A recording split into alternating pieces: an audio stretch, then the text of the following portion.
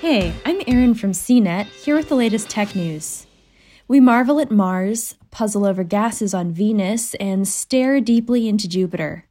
NASA and the Hubble Space Telescope are here to remind us that there are amazing and mysterious things happening on Neptune, an ice giant with an atmosphere of hydrogen, helium, and methane. Scientists have been using Hubble to track a dark storm on Neptune since 2018, and the vortex is behaving oddly. Storms like this normally form, drift toward the planet's equator, and then dissipate. But not this one. It moved like normal and then took a turn and headed back north in August 2020.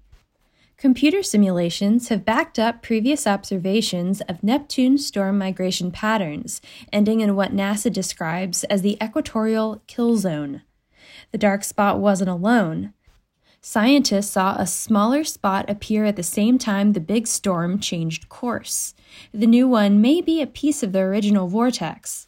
Researchers nicknamed the possible fragment Dark Spot Jr.